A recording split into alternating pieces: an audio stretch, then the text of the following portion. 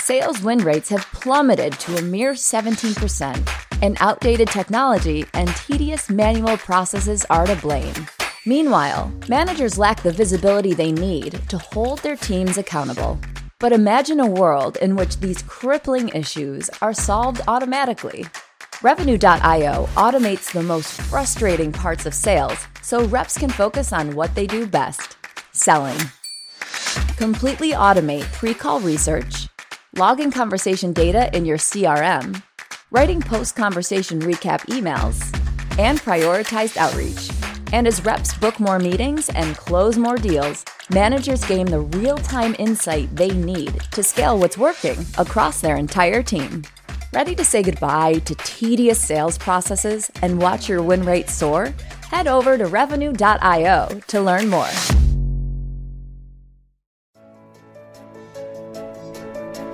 It's time to accelerate.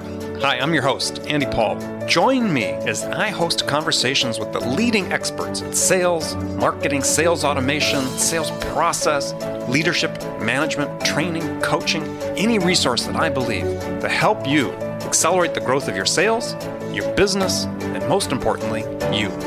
Hello, and welcome to Accelerate. I'm really looking forward to talking to my guest today. Joining me again is Mark Hunter, the sales hunter, author of High Profit Selling, and we're going to talk about his new book today, High Profit Prospecting. Mr. Hunter, welcome back to Accelerate. Hey, thank you for having me on the show today. Looking forward to it. So, gosh, in case somebody didn't hear the first, or I don't know, is this the second or third time you were on? Whatever it is, they didn't hear before. Just a brief introduction of yourself so they can... Sure. My name is Mark Hunter, and I'm known as the sales hunter. You know, when you got the last name of Hunter, you got to use it, got to run with it.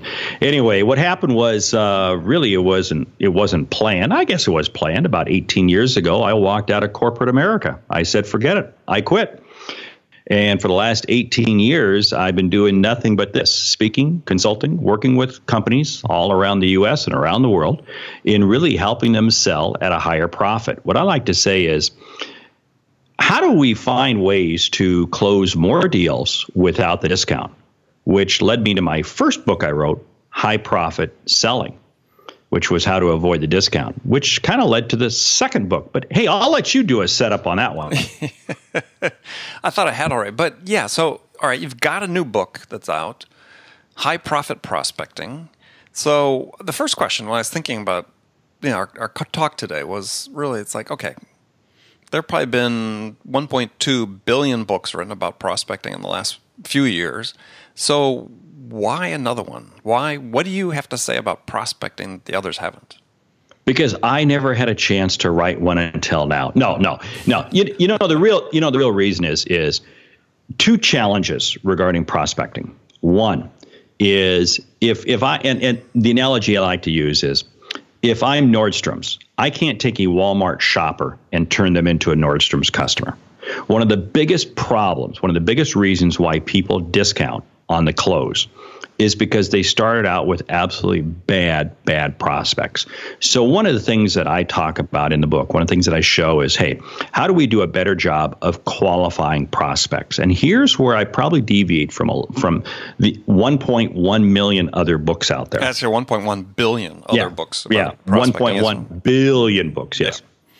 Is that I say I want to qualify you fast. I want to qualify you fast because my objective is not to spend time with you.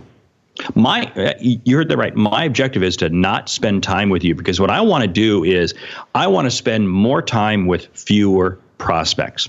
In fact, the sales pipeline that I want is not a big fat pipeline. I don't want a big fat pipeline. I want a skinny one. You see, what happens is when we have the big fat pipeline, we put a bunch of crap in it, and it becomes nothing more than a storm sewer. Well, it gets fat because people have the expectation that it's supposed to be fat. It's supposed to be fat, and I got to keep all this stuff in there. What I want to do is I want to have a very skinny pipeline that people are moving stuff through rapidly. You either raise your hand and I identify you as a lead, or I find you as a lead, but I qualify you. I move you from that suspect to prospect stage, and I move you right through.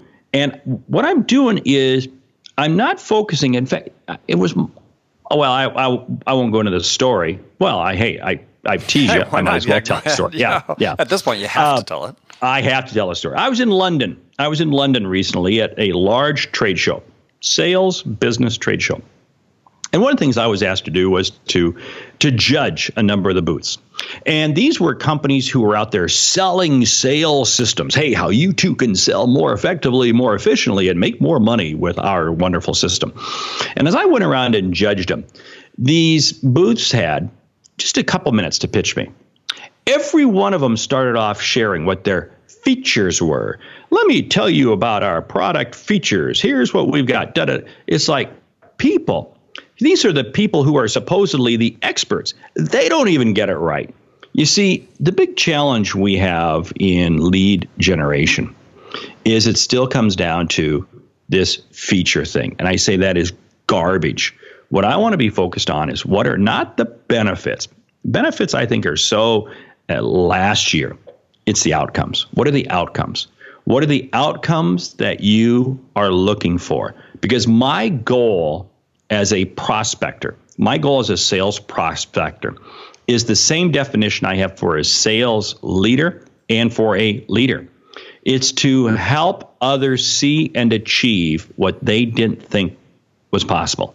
Think about that for a moment. I want to help you, Andy, see and achieve something that you didn't think was possible. That's my goal. I want to run a 4-minute mile.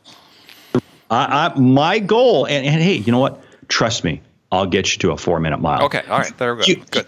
You give me $3 million, and I'll get you to that 4-minute mile. Okay. Running, not driving.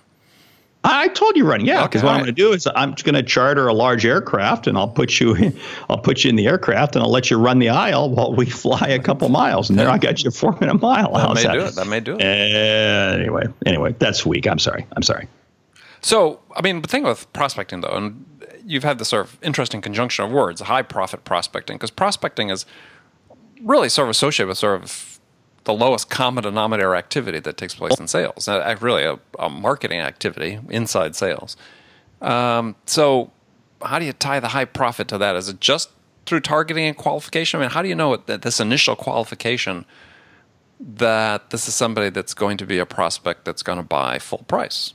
Well, that comes back to, and it is, believe me, marketing ties into high profit prospecting, because too many times the message that we're sending out is all about price, low price, low price, low price. That's the message we send out.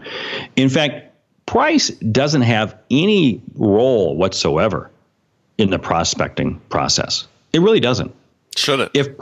No. I firmly believe it should not. Now, I want to understand what your value of money is. I want to understand that, and I can find that out without revealing to you what my price is. Now, here's why: because we've all been there. The customer calls up, and they go, "Hey, I just want a fast price quote," or they send an email. "I just want the fast price quote," and ask yourself this question: how many times have those fast price quotes ever turned into sales? Very, very rarely, unless you truly are the lowest price provider out there. And if you are, you're only going to occupy that sweet spot for a very short period of time, because somebody else will come along and offer a lower price.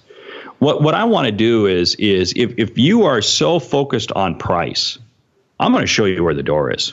I'm going to walk you down the street someplace else. You do not fit into my portfolio, because the person who buys on price will never understand value. They just won't. The person who buys on price is going to cry and whine and complain and question and challenge you on everything, all the way through the life cycle of the customer. Well, so the question is, though, can you qualify on value without talking about price? Well, yes, you can, because what I want to do is I want to understand what is the value that you are looking for. And it really comes down to, again, what is the outcome that you're looking for? Sure, but the outcome's based on a value. You can't measure the relative value of an outcome unless you know what the investment is, right? Well, yeah. So the price comes in at some point when you qualify. Well, at least I believe it does. Well, sure it does. But when I understand what the value is, for instance, I live in suburban America, And you live where? I live in suburban America. I live in a suburb. No, okay? you live in the booming metropolis of Omaha. You're right. I live in the booming metropolis of Omaha. But with that comes quite a large yard. Mm-hmm. And you know what? I'm not going to mow it. I did that for years. In the last 10 years, I don't mow the lawn. I don't even own a lawnmower. I don't want to own a lawnmower. So you bring sheep in and let them graze it out? I bring in sheep. But you know what's funny is the outfit, the guy that I have mow my lawn, I actually pay him more than he wanted to charge me. He gave me a quote at the start of the season. We had to find a new company this year, and I said, no, I want to pay you more.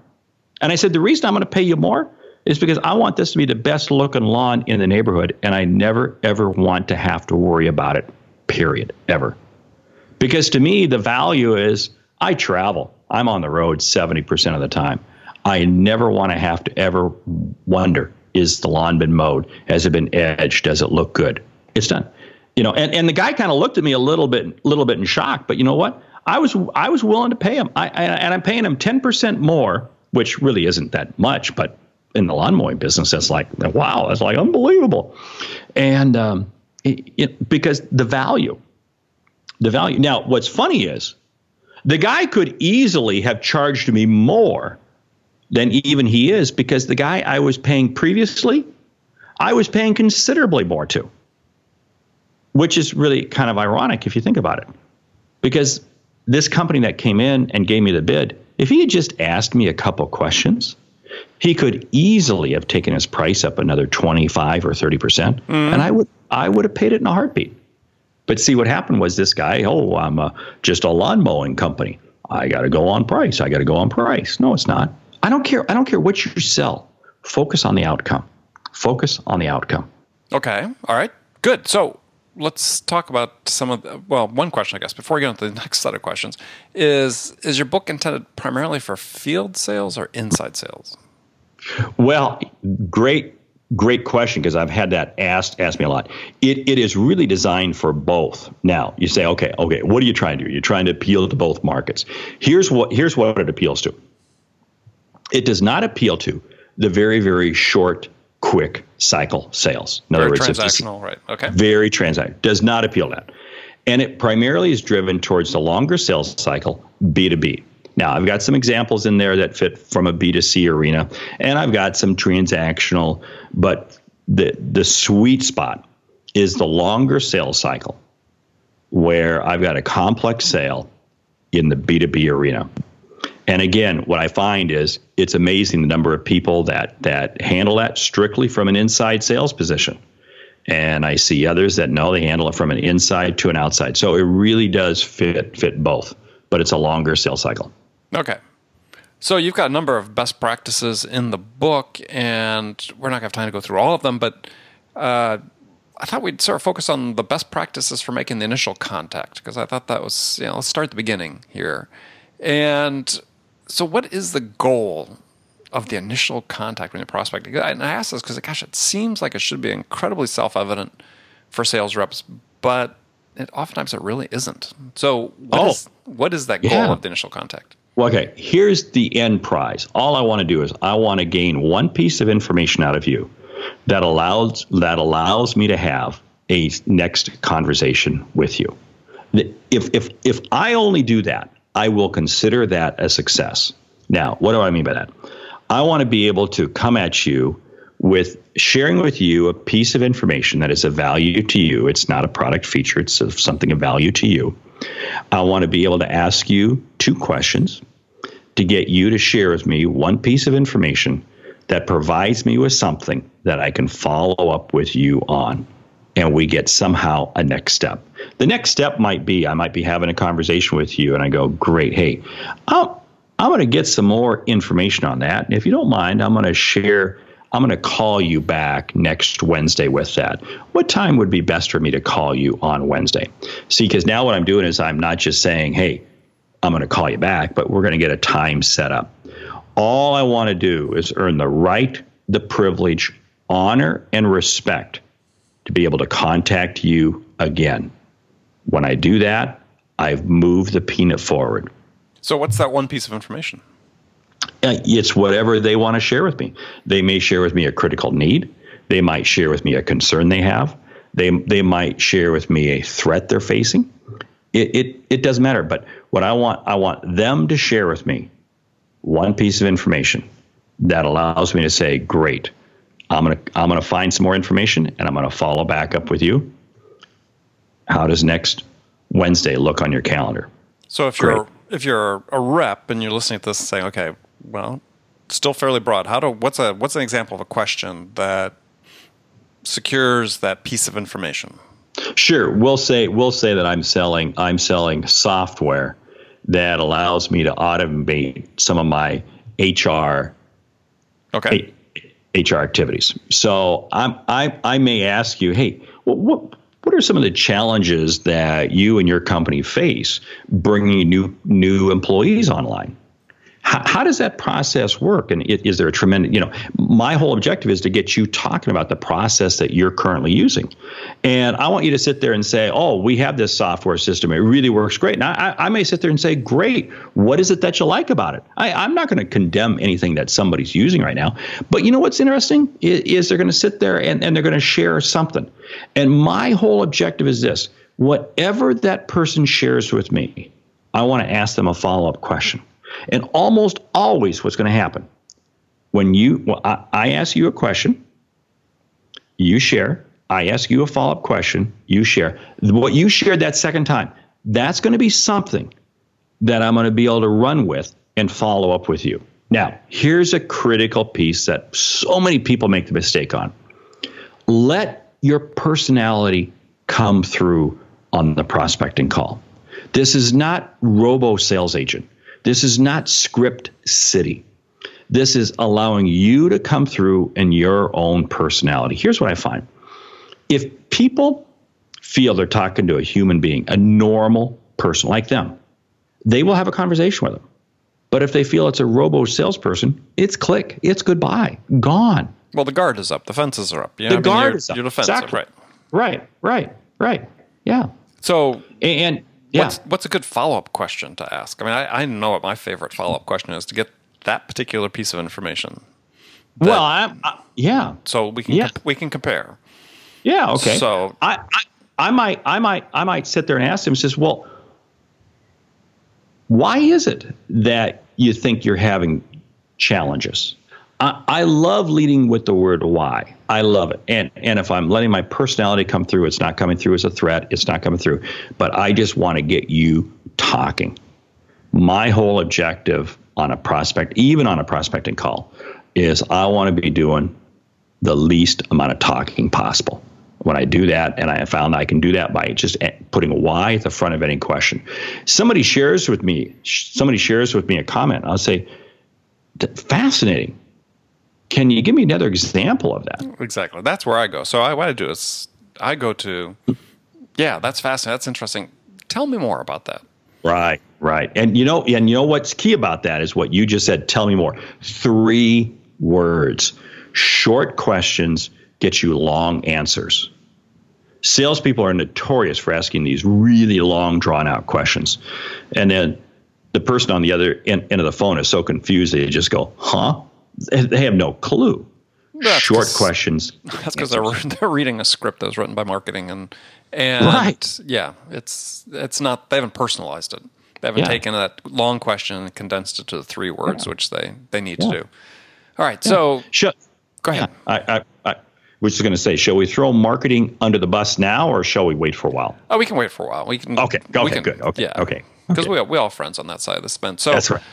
So then you talk about, it's our follow-up to that, you've got 3 methods to secure that initial contact that are worth going through for people. And the time we have remaining is one is a referral, obviously is important. You want to talk about? Oh, yeah. And you talk about providing key insights. Yeah. You know what? I really like providing key insights, Isma. And here's why. One of the things, when I provide a key insight, I'm automatically separating myself from 95% of all other salespeople out there. Because every other salesperson, hi, I'm with Magic Windows, and I have some great solutions for you. Yada, yada. Oh, shut up. But when I sit there and can provide you with insights relevant to your industry, relevant to what you do, that suddenly has me now being seen as a peer by you. That now has me seen as not as a salesperson, but as a partner with them. And it's amazing. That's what I say, when in a voicemail, I don't want to sit there and say, hey, I'm Mark Hunter and I'm selling something great. No, I want to sit there and say, hey, I've got some interesting information regarding X. I want to share. Here's, I've got a report on this. Give me a buzz back. I'll be happy to share it with you. Mm-hmm. Insights. Open more doors. So give an example of an insight. I mean, we have the words used repeatedly in the business. Books written about insight, not quite 1.2 billion, but there's been a number of books about insight selling. So what's a key insight that reps should really focus on being able to understand how their product provides value to their customers and be able to relate that to a prospect? Yeah, one of the easiest ways is you simply Google the industry that you are selling into, and you look at what's currently going on in the news. I love sharing trend reports, government reports. A number's been released. If I'm selling to the HR community, and the HR community deals in one particular metropolitan area, I may sit there and say, hey, just got some updates as to the labor statistics, in the market. If I'm in the financial arena, I may share an insight or a thought regarding, hey, what's going on with the economy and, last quarter, next quarter, whatever. There may be a big dog company that they compete against, that they value, that they respect. They may have just announced their earnings. They may have announced some change or something like that. I'm going to sit there and say, hey, I just saw some really interesting information regarding XYZ. I love sharing that type of information. Okay, perfect. So we're running a little bit short on time today. So why don't you tell people how they can find out more about your book? Yeah, it's High Profit Prospecting, and it is available for sale right now on Amazon. And here's the whole thing. Here's the whole reason why I think you need to pick it up. And it's High Profit Prospecting, Mark Hunter, the Sales Hunter. You can jump out to my website also if you want, thesaleshunter.com. But here's what it's going to help you do. Right in the first couple of chapters, there is a whole series of questions that I kind of work you through, because here's the other critical mistake that salespeople make. They have one sales process. Wow, this is the process that works. I love this process. It doesn't work.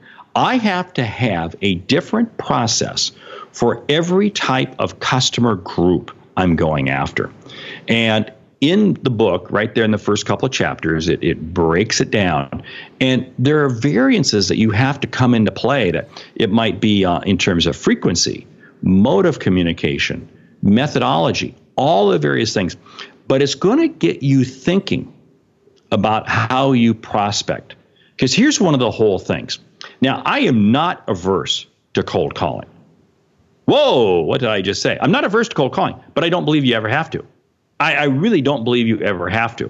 I think it's warm calling. It's warm prospecting.